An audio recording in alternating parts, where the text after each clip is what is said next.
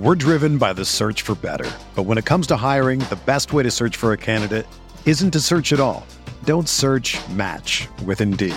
Indeed is your matching and hiring platform with over 350 million global monthly visitors, according to Indeed data, and a matching engine that helps you find quality candidates fast. Ditch the busy work. Use Indeed for scheduling, screening, and messaging so you can connect with candidates faster.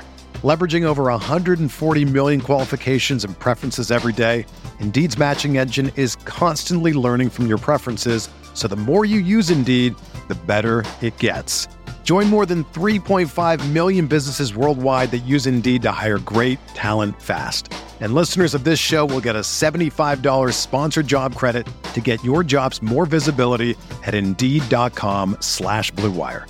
Just go to Indeed.com/Blue Wire right now and support our show by saying that you heard about Indeed on this podcast. That's Indeed.com/Blue Wire. Terms and conditions apply. Need to hire? You need Indeed. This podcast episode is brought to you by Coors Light. These days, everything is go, go, go. It's nonstop hustle all the time. Work, friends, family, expect you to be on 24/7. Well, sometimes you just need to reach for a Coors Light because it's made to chill. Coors Light is cold lagered, cold filtered, and cold packaged. It's as crisp and refreshing as the Colorado Rockies. It is literally made to chill. Coors Light is the one I choose when I need to unwind. So when you want to hit reset, reach for the beer that's made to chill. Get Coors Light in the new look delivered straight to your door with Drizzly or Instacart. Celebrate responsibly. Coors Brewing Company, Golden, Colorado. They call you the Grill Master. You've seared the thickest porterhouse in the butcher shop. And as you lift that first forkful to your mouth, you savor the moment. To get amazing offers during the Mercedes-Benz summer event, like the 2019 C-Class sedan and GLC SUV, the perfect recipes of driving performance. Plus, you can enjoy 6 months of Sirius XM All Access included. The Mercedes-Benz summer event, now serving limited time offers on a select lineup of vehicles. Offers end September 3rd. Mercedes-Benz, the best or nothing.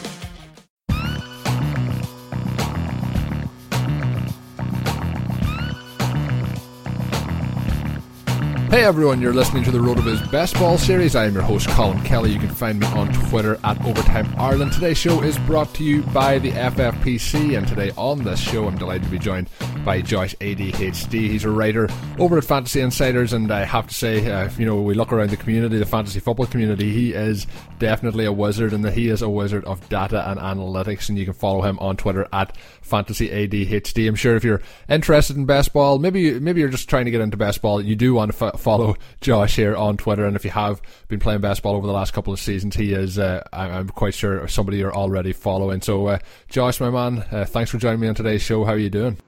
I'm doing great, Colin. How are you? I'm doing good. We were joking before we started. You were meant to be the peeling back that curtain a little bit for the listeners. Meant to be the kind of premiere debut episode of this series, and we've just we're getting along to it now here at the end of the series. So good things come to those who wait, is a famous saying here in Ireland. So I think the listeners are in for a good one today. Yeah, I'm excited. Let's get to it. So jumping straight into it, first of all, 2017 seen you dominate Twitter, as I mentioned there. I think everyone in the best ball community is probably following you from last season, and then the work continued throughout the off season. The charts and the ADP info for all the best ball leagues was something that I really enjoyed. Just even if it wasn't when I was drafting, I just like to see the different kind of graphics. The graphics is some way that I know, like yourself, get that data in graphic form, and it's so much easier to understand rather than just having the numbers down there in front of you. So was that something you planned to work on as much as you did last year? Or is it something that just kind of ran out of control? Yeah, I probably somewhere in the middle of that. It was something I definitely was interested in doing, especially after doing some similar work for the Scott Fishbowl back when it was, Fishbowl 480. And so I'd gotten into it probably late last February when leagues kicked off and started tinkering with this and that. And folks were really interested in some of the stuff I was putting on Twitter from a graphical standpoint. Like you mentioned, visuals tell a story that numbers maybe aren't as clear about sometimes. So I'd make a plot about this, I'd make a plot about that, I'd get some really good feedback from it. And at that point I was like, well, I need to build an app out of this because I can't go and make it by hand every time somebody has a question about something. Usually that person's me. So I build an app. That way I can go and just click a couple of buttons and it gives me the information I'm looking for. And so along those lines, I'm like, well, if I'm going to build this for myself, it really behooves me just to go ahead and share it with everybody. It's the data's out there freely. The work's already done. And in order to just kind of propagate the popularity of best ball, I thought, well, let's just share it with everybody and let them do what they will with the information. It turned out, I guess it was pretty popular. Folks were really receptive to the idea of having some more visual information out there about the best ball drafts that they were taking part in. So did it run out of control? Probably at times it did. My wife surely thought so. But at the same time, I think it's still got a long way to go. So I still have a lot of ideas on how to leverage the information that we get from the different leagues, and I really want to put those to use, and that's something I'm planning to do this year at Fantasy Insiders. Yeah, and when you mentioned the kind of different changes in ADP, one of the things I enjoyed was certain backfields. There might be 3 or 4 players in the backfield, and we've seen it with like the Patriots, we've seen it with the Eagles. There was a couple of those where there was no real clear number one, and you could see the change in ADP and the players maybe climbing up 5 or 6 rounds, a player dropping 5 or 6 rounds. We've seen it with the Seahawks as well after Eddie Lacy signed with them. So let's have a fun one and look at who was the biggest ADP leap in 2017 from the start to the end, and did they turn out to be very, very good values, or did they turn out to be very, very big busts? Yeah, I think it was probably, I would say from a magnitude perspective, probably Kareem Hunt. And that's because in, let's say, July up until right at the beginning of training camp, he was available anywhere from the 10th to the 14th round, depending on when you drafted. And then as soon as the Spencer Ware injury hit, which was pretty early on in training camp, Kareem Hunt was suddenly a 3rd-round pick. And for a player to go from, jump 7 rounds up to that portion of the draft over the course of the number of drafts that are taking place that late in the offseason, that's just a magnificent jump for a player to take in that short of a span. I mean, we're talking like 3 days that Kareem Hunt jumped from 10th, 11th round up to 3rd round. Significant. Some of the other players that were really, I'd say, affected by the marketplace, Brandon Cooks, obviously when he was traded from New Orleans to New England, many perceived that he was going to be bona fide number one and probably see in the neighborhood of 120 targets there. And his ADP reflected that. I think he was probably a 4th or 5th round ADP, and in some cases he was jumping up in the late 1st. So it was he saw a pretty significant jump. I'd say he probably paid back the dividend on the ADP that was required to draft him. You mentioned the running backs, New England in particular. Probably the most interesting one that you could see throughout the entire offseason of 17 was for Rex Burkhead, who at the beginning of best ball season was anywhere from the 17th to the 20th round where he was being drafted, if he was being drafted at all. And then as soon as he signed with New England, he's a 4th round pick. He's a 5th round pick. And then once New England also went and got Mike Gillislee, then you see Rex Burkhead drop all the way back off to the 16th and 17th round because people were chasing Mike Gillislee. So watching his progression through the offseason was very interesting. I think he ended up probably being somewhere around the 11th or 12th round at ADP at the end of the offseason. And I think we could probably say he paid off his investment price, except for maybe the folks that had to draft him really highly in mid-March before Gillislee came to the team. Yeah, if you drafted him just in that kind of short space of time, it mightn't have paid off. But it's it's always a lot of people look at these players and unless they really crush the value or else they're a huge disappointment. People don't just sometimes look at it as they met their value and I'm very, very happy with my investment on it, unless it's a situation where you draft them in the 10th round and they finish with a 2nd round value. Drafting those players in the 10th round and finishing with a 10th round value also can help, but of course in best ball leagues we are trying to hit that ceiling. And some of our listeners may be new to best ball, maybe getting into it for the first time this year, trying to get started. They're used to their redraft leagues, but obviously best ball is a huge benefit because you basically draft it and then that's it. You don't have to worry about it from that point forward. It's set it and forget it pretty much, and you're happy to roll out and you see how it goes throughout the season. But what do you think are some of the biggest differences in approach as to how you draft in best ball versus your season-long and in-season management leagues? What is some of the biggest differences for you? Do you prioritize a different type of player than you have in a season-long league, or do you find that it's pretty much the same both ways? Or are you really trying to hit those high-ceiling players? Typically I will take more chances in a redraft league where I know that I can hit the waiver wire and find somebody else eventually. So I'd say in best ball leagues, I look a little bit more for safety and a little bit more for a high floor consistent player, or at least a player I think is going to perform in a consistent manner. But that doesn't mean I'm going to look for, let's say, a very safe player at every pick. It depends on the draft, and it's probably the first 5 or 6 rounds, I'm looking for a relatively safe player that I expect will return a floor value to me, someone that I can depend on a week-to-week basis, and should have a little bit of upside attached to him, but also a player that I feel pretty confident in their role and should, on a week-to-week basis, give me what I expect. And then in the rounds after 6, I'm looking to put more risk into a player, obviously because that's where the risk lies. If they didn't have risk, they'd be a higher round pick. So in that sense, as the draft gets later and later, I will look for riskier players that I think can give me X amount of weeks of value. Let's say they score, for a player in the mid rounds, I need a player that can score in half the weeks or more. And late rounds, I want a player that can score in 4 of the weeks or more, and give my team a ceiling potential in addition to the floor potential they get from the early rounds that can hopefully put me through to first place at the end of the season. Yeah, I think it's a very, very good strategy. It's something that I find myself going in the same way. Obviously, when you're talking about that in the preseason, and if you're doing it in February, March, April, it's very, very easy to think that those players are going to have that value. But as you can see with your data throughout the off-season, that really can change very, very quickly and in very short spaces of time. I just want to tell the listeners first about the RotoViz NFL Pass. And of course, being a listener to the podcast, you can get a subscription with a 30% discount right now. It's available through the NFL Podcast homepage. That is rotoviz.com/podcast. Your subscription will give you unlimited access to all our NFL content and tools. And best of all, it helps support the pod. So be sure and get that 30% discount now for an NFL Pass. Get yourself ready for best ball season. Get yourself ready for the 2018 regular season. That link is rotoviz.com/podcast. So now that we kind of know the outcomes of last season and the, from your ADP research and the data that you worked on last year, what is your biggest takeaway from the data versus the results? And is there any way that you think you can make that actionable now during best ball draft season? It's a tough question. I've been asking myself this for about 12 weeks now, and I don't have a good answer.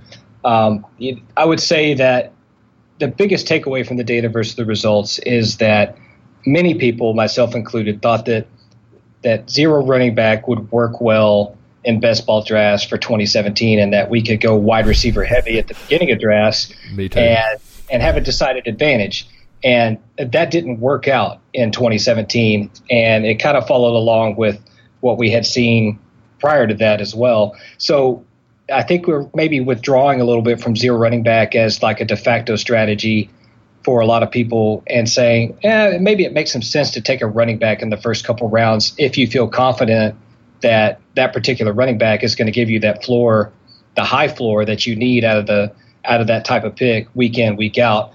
So how can I say it's actionable? Well, me personally, I'm probably going to, modify my strategy a little bit in general. Now, there will be some drafts that I do run zero RB, and there will be some drafts where I probably run zero wide receiver, and I'll mix and match a little bit, because really the way you should look at best ball drafts is it's something you're going to do a good many of. So let's say you're going to do 20 best ball drafts. You're building a portfolio of players, and it's really akin to having 20 GPP lineups in a tournament in a given week, where you're going to spread your ownership among a group of players, and then you're going to sprinkle in some other players in very small percentages that, maybe they're high upside and super low floor plays, but, players that could give you the ability to get over the top. So your best ball portfolio is very similar to that. There's some slight differences, but in general, that's kind of the idea. So when I say it's actionable during draft season, I'm probably going to scale back maybe some of the extremes that I worked last year with my draft strategy, and come back maybe a little more centric, except where it makes some sense, but probably a little more centrist of a view this year with the type of players I pick, when I pick them, etc.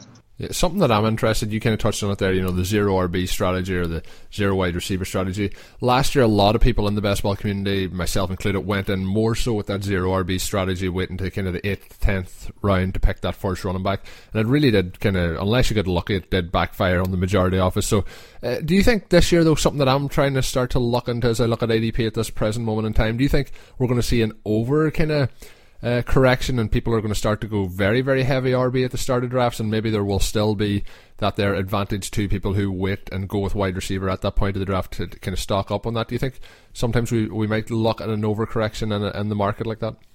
Yeah, I think the market always overcorrects on a year-to-year basis. And the early ADP that I've looked at so far indicates that RB heavy in the first 2 to 3 rounds is that's going to be the theme for the day, at least for probably the first couple months. It may even out a little bit as we get heavier into or further into the offseason. But right now I see it's very RB heavy. And when I say RB heavy, I mean 11 to 14 running backs going in the first 2 rounds of a best ball draft, which is that's unbelievable if we look at and compare that to the last 2 seasons, 2016, 2017, when we were seeing mostly wide receivers, a couple of running backs, maybe a quarterback, maybe a tight end. Now it's the wide receiver and the running back quantity has virtually flipped. Yeah, it's pretty crazy to see that they're flipped from 2 years ago to this point in time. So it's going to be a very interesting season to see if people do stick to that strategy, or as you mentioned, if it changes as the off season progresses here and the best ball season really ramps up. From a strategy perspective, are there any areas of the best ball community, and I know you're looking at a lot of stuff in best ball with these, a lot of the community's coming to you for this advice. Is there anything you think that they're overemphasizing as a whole, as a collective, whether it's lineup construction or ADP values? Is there anything you think that they're missing out on, maybe overemphasizing? From an overemphasis standpoint, I don't think so, unless let's say they cling to a single strategy for their teams, and I would recommend against that, because again, that's not a resilient way to build a portfolio. It's more of a, that's an outlier where you're hoping for a single outcome or one type of outcome, whereas you could have a vast multitude of outcomes, and it's more like playing roulette at that point, where you're putting in your chips on one thing happening, and if that thing doesn't happen, then you're totally Yahtzee for the year and you don't get any winnings. So I would say any kind of overemphasis on a strategy or even a particular player or roster construction, I would back away from that. And I would try to, I would vary things up a little bit. And even in some cases, if you do like a particular player, I would draft the player opposite him in the lineup. Let's say, running back, if Alvin Kamara is your guy, and I think that's a fine guy to draft, I would take, a certain amount of shares of Mark Ingram just to make sure that I had the other side of the coin in case something happens to Kamara. It makes some sense to kind of insulate yourself against catastrophe where it makes some sense. Yeah, I wish I had taken that advice last year. You mentioned earlier Spencer Ware and Kareem Hunt. A lot of Spencer Ware's the listeners have heard in my lineups throughout the show, so maybe if I had went a little bit more with Kareem Hunt, that wouldn't hurt me as much, but it hurt me in a big, big way. But if you're playing in best ball this year, you want to get interested, you want to get your first league if you're not used to playing it, or if you're playing it for a long, long time, let me tell you a little bit about the FFPC. That is the Fantasy Football Players Championship. They are the sponsor of today's show, and they are the home of season-long high-stakes fantasy football. For most people, it is the off-season, but not for the FFPC, and certainly not for us. We're all looking to get as much fantasy football action in as we can. They have over 200 dynasty leagues that are active now, with entry fees starting from $77 all the way up to $2,500. And they haven't had a single Dynasty League fold in over 8 seasons. So there's orphan teams available to purchase right now, and if you want to go and check them out, head on over to the FFPC. Plus, if you're getting ready to draft in best ball now, their best ball leagues are opening, and you can get into those for $35 as the entry fee. So it's a real good competitive field over there. So don't miss out on the FFPC experience. Go to MyFFPC and register now. That is myffpc.com, the home of season-long high-stakes football. So bouncing back, the next piece of information that I want to get from you, Josh, is what is the biggest miss you had in 2017 in best ball? Not to bring the tone of the show down too much, but let's hear it. No, but these are the most important players to talk about on a review basis.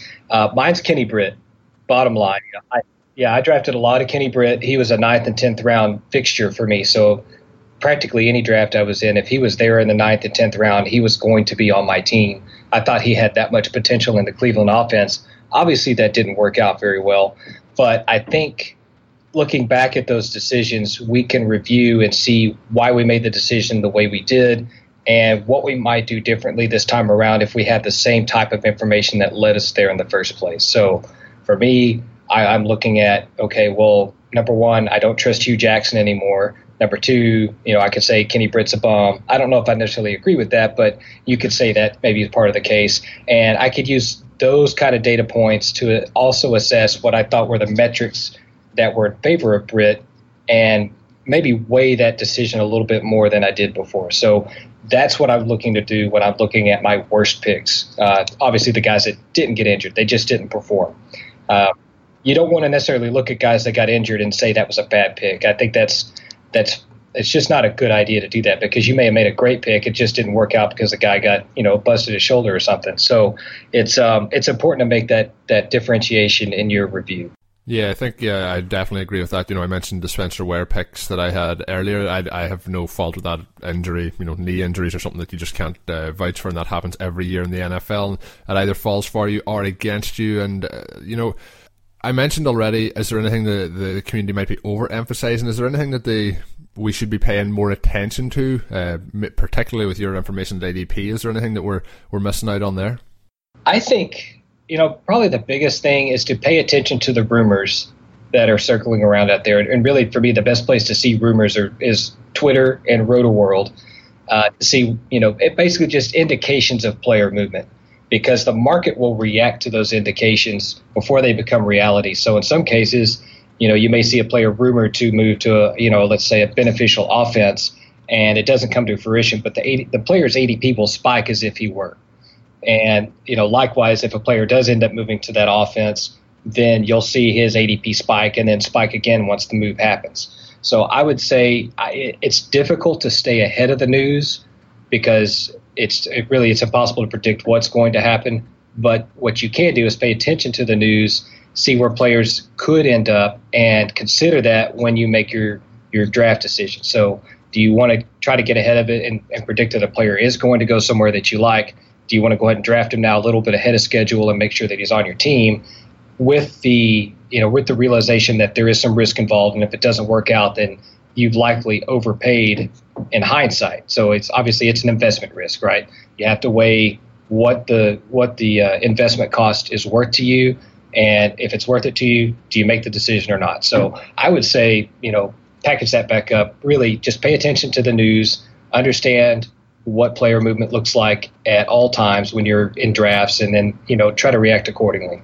Yeah, and I think that ties back into what you mentioned earlier with Rex Burkhead and his jump in ADP. He was somebody from a dynasty perspective that I was really interested in last off-season before he hit free agency, and then obviously signed with the Patriots. That skyrocketed him up, as you mentioned, and then when Gillislee signed, that dropped him back down a bit. But if you had drafted him, like you mentioned, in that 17th to 20th round, and then he jumps up to the 5th round, that there's the sort of thing that you're trying to get in ahead of the crowd, because once it happens, you're kind of already too late at that point. So when we look then at the community, I mentioned as a whole, but if you're one of the kind of newer guys in the community, you haven't really got involved yet and you're starting out, is there a lot of people kind of worry about the specific exposure to players.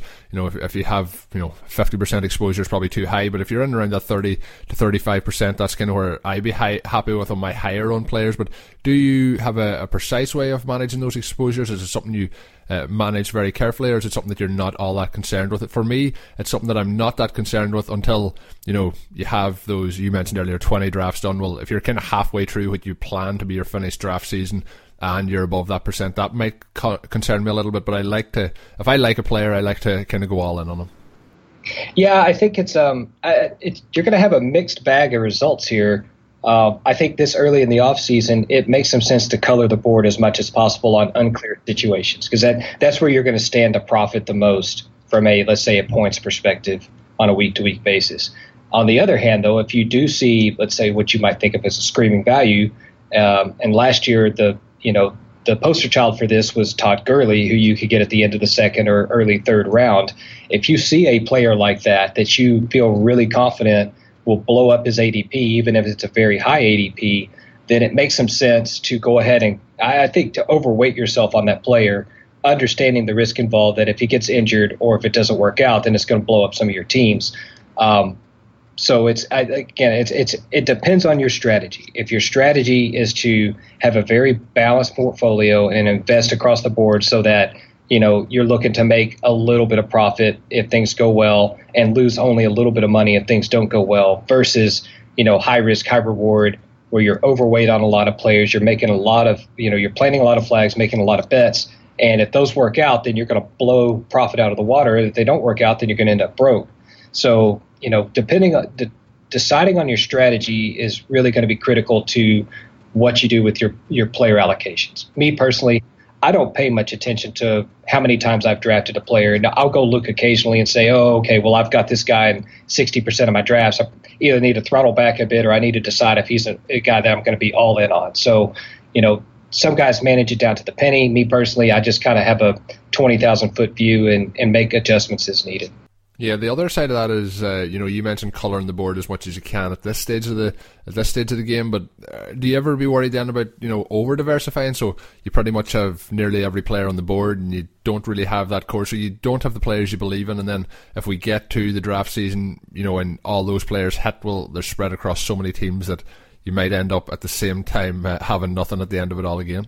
Yeah, that's an excellent point, Colin. And so the way I would look at that is, when I say color the board, you don't want to draft everybody. You can't. But you can have maybe a wider core group of players that you feel confident in. And those are the guys you're going to sprinkle on your rosters pretty in a distributed manner. I'll put it that way. And then as the offseason goes along, you can start to whittle that down, or maybe in some cases even open that up and balance it out even a little bit more. Or in my case, I tend to whittle down as the offseason goes along, and then I start to kind of group up my core players and invest more heavily. So it's I think you bring up a really interesting point of not spreading yourself too thin to where you can't win with the guys that you draft because they're just scattered everywhere. Yeah, exactly. And, I mentioned earlier as well, we're talking about baseball. I mentioned the FFPC. I have a little nice thing here for the listeners. If you want to have an opportunity to win yourself a free $35 entry into a league with the FFPC, all you have to do for the next month is head on over to the iTunes page of RotoViz Radio and give us a rating and review on there. If you do that, you'll be eligible to win an entry into one of those free $35 leagues with the FFPC. So if you're interested as well in joining a league with the FFPC and play against guys like me and some of the other RotoViz podcasters and writers, all you have to do is head us up on email at rotovizradio@gmail.com.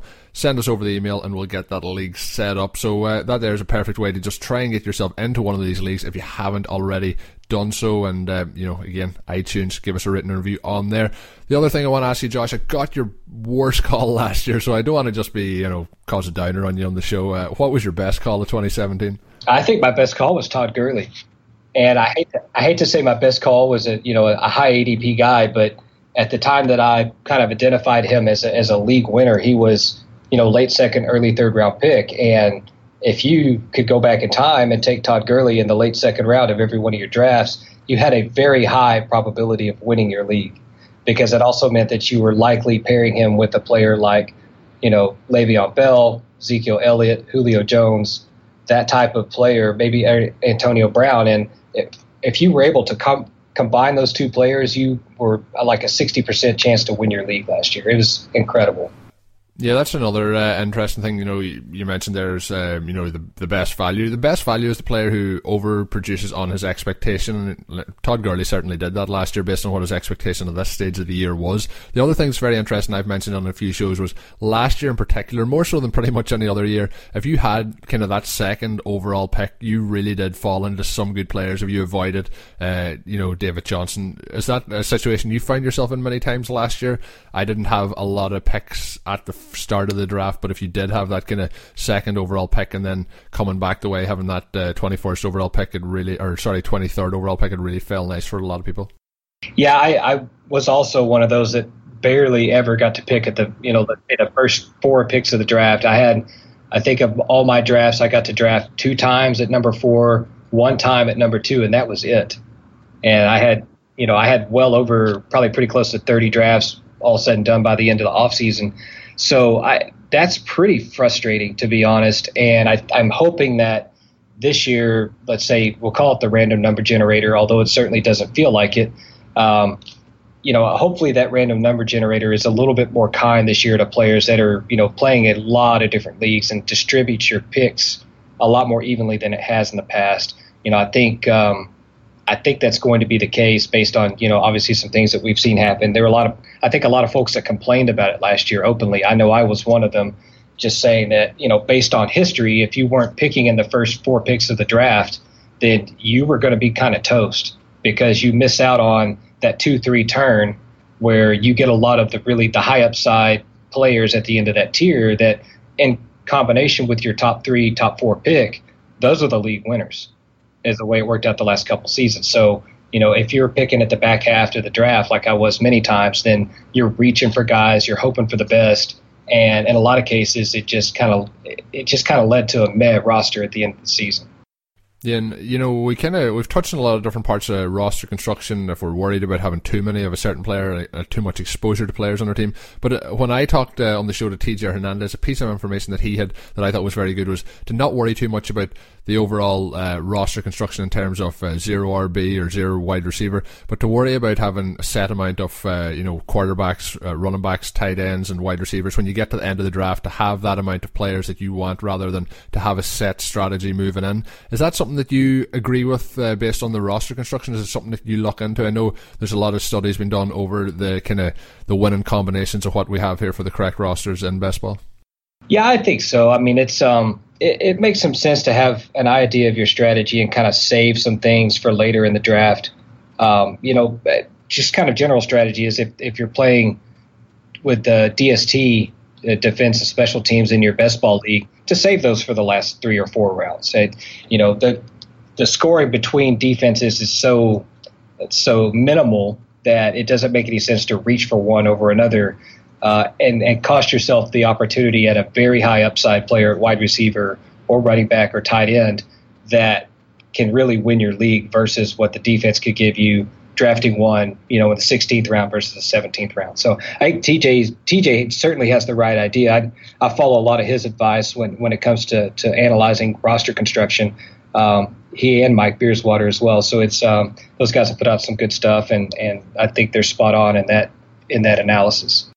Yeah, and both of those, when they were on, both said that you put out absolutely phenomenal work. So I think there's a trio there that are very much in agreement, and you definitely need to be following for your best ball advice. But when we look through the rest of it, when I started playing in best ball leagues, that was something that I was very interested in, was that kind of roster. People talked about the roster construction, but you need to kind of have that idea of filling out the roster and the correct sort of strategy. But when you look back to when you started playing, or if you could look back now and give yourself one piece of advice prior to when you started playing best ball as a non-player, what's the best piece of advice you think, if you could only pick one, to give yourself that knowledge that you have now?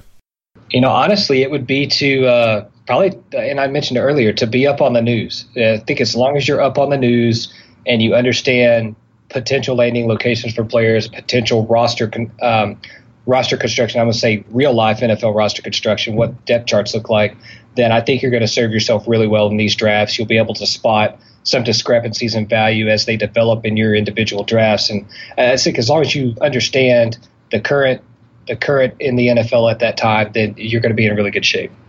Yeah, it might be something as well, like, we mentioned there if a player hits free agency, but the other side of it is that if you know the depth charts and maybe the third string running back and whoever the second string running back, there might be a report comes out that, it's not looking good for him, he might get cut.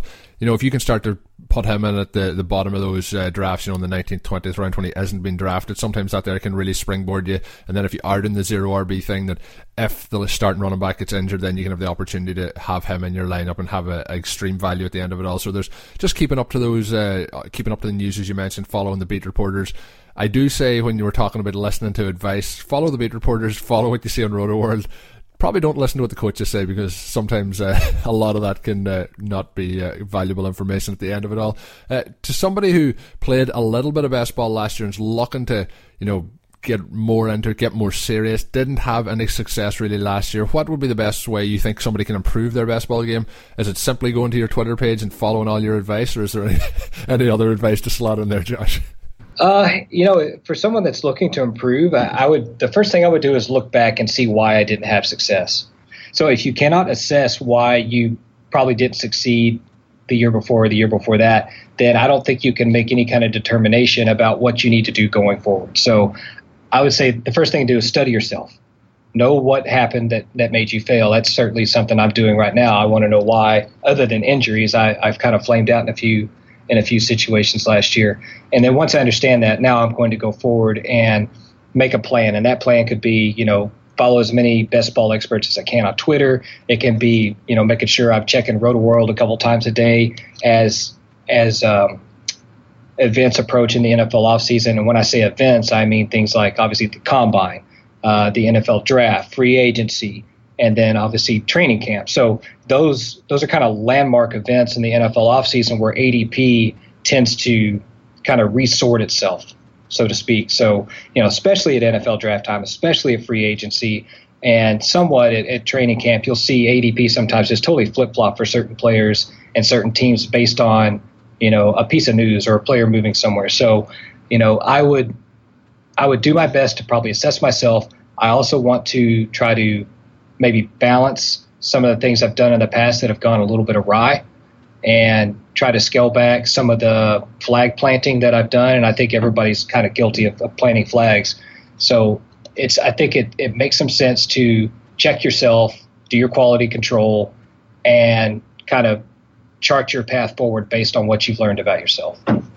Yeah, I think that's really good advice. You mentioned it as well when I asked about the worst call of 2017 for you, and I think that was a great answer that nobody else I don't think has mentioned so far in the show, and it's something you won't hear a lot of people say, and it's always that you have to know when you made those mistakes. It's easy to come on a show and say, yeah, I did pick this player, done great, absolutely fantastic, but it's a different story when you can say that I made the mistake. And like you mentioned with Kenny Britt, I had a flag planted in Kenny Britt last year, and it obviously didn't work out for me either. So when you look at those, it is all about kind of self-evaluation, looking back, and I think that is a really, really solid piece of advice there for anyone that played last year, whether it's best ball, whether it's dynasty, whether it's any type of fantasy league, or whether it's anything really in general. You always need to self-evaluate and see how you can improve it moving forward. So when we're talking about moving forward, 2018, I think that's kind of pretty much my plan right now. Another thing I wanted to mention that it's in my plan personally this year is to avoid the echo chamber that Twitter creates. And there are other echo chambers out there. There's probably one on Reddit. There's some on Facebook. I mean, echo chambers exist everywhere,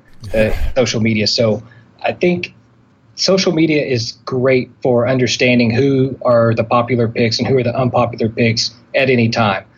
But the thing we need to be cognizant of when we're embedded in those social media ecospheres is that we need to understand when our ideas and our opinions run contrary to the crowd, not to change them to what the crowd thinks.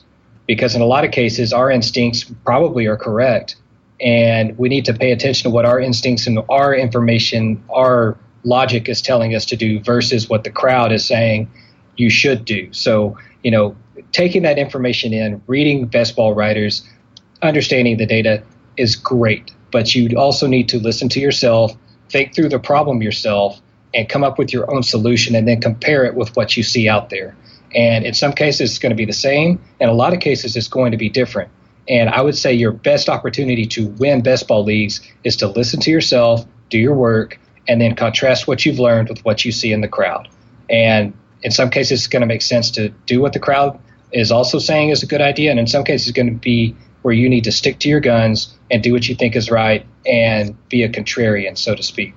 Yeah, I've just been nodding my head along in agreement for the last kind of minute of Josh talking there, so I agree with everything that's just been said, and I think it's really good advice heading into this year.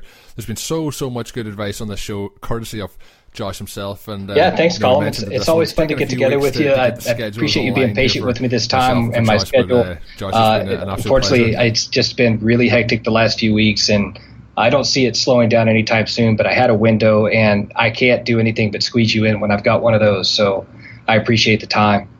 And that's going to do it for today's edition of the RotoViz Best Ball Series, the final one in the series. I hope you've enjoyed the series. If you've listened to this one, haven't listened back to the other one, we had a lot of great guests on. TJ Hernandez, we had Chris Raybon on last week, Mike Beers has been on, Josh has been on, Jersey Jen was on. There's just so many different people who have been on the series. Todd Burrows was on as well, so there's just a lot of good shows up there. Go and check them out. They're all up there on rotoviz.com. They'll be on any podcast app if you're listening to this. Just go back and search through the history over the last kind of 3 weeks. So perfect time to get ready for the best ball season and listen to it. So my name's Colin Kelly. You can follow me on Twitter at Overtime Ireland. My guest today was Josh ADHD, who you can follow on Twitter at FantasyADHD. Have a good one. Thank you for listening to the RotoViz Best Ball series. Please rate and review the RotoViz Radio podcast on iTunes or your favourite podcast app. Contact us via email at rotovizgmail.com and follow us on Twitter at RotoViz Radio. And remember, you can always support the pod by subscribing to RotoViz at a 30% discount through the RotoViz Radio homepage, rotoviz.com/podcast.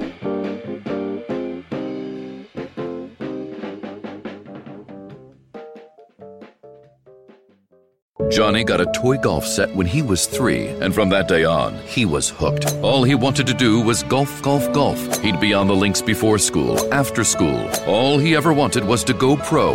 And then, one day, when he was holding his grandson and thinking about his 12 handicap, Johnny realized it just might not happen for him. But you know what did happen for him? He switched to Geico and saved a bunch of money on car insurance. So that was good, and so was hanging out with his grandson. They call you the Grill Master. You've seared the thickest porterhouse in the butcher shop. And as you lift that first forkful to your mouth, you savor the moment. To get amazing offers during the Mercedes-Benz summer event, like the 2019 C-Class sedan and GLC SUV, the perfect recipes of driving performance. Plus, you can enjoy 6 months of Sirius XM All Access included. The Mercedes-Benz summer event, now serving limited time offers on a select lineup of vehicles. Offers end September 3rd. Mercedes-Benz, the best or nothing. Sugar Ray Leonard, Roberto Duran, Marvelous Marvin Hagler, and Thomas Hearns. Legends, whose four-way rivalry defined one of the greatest eras in boxing history. Relive their decade of dominance in the new Showtime sports documentary, The Kings, a 4-part series premiering Sunday, June 6th, only on Showtime.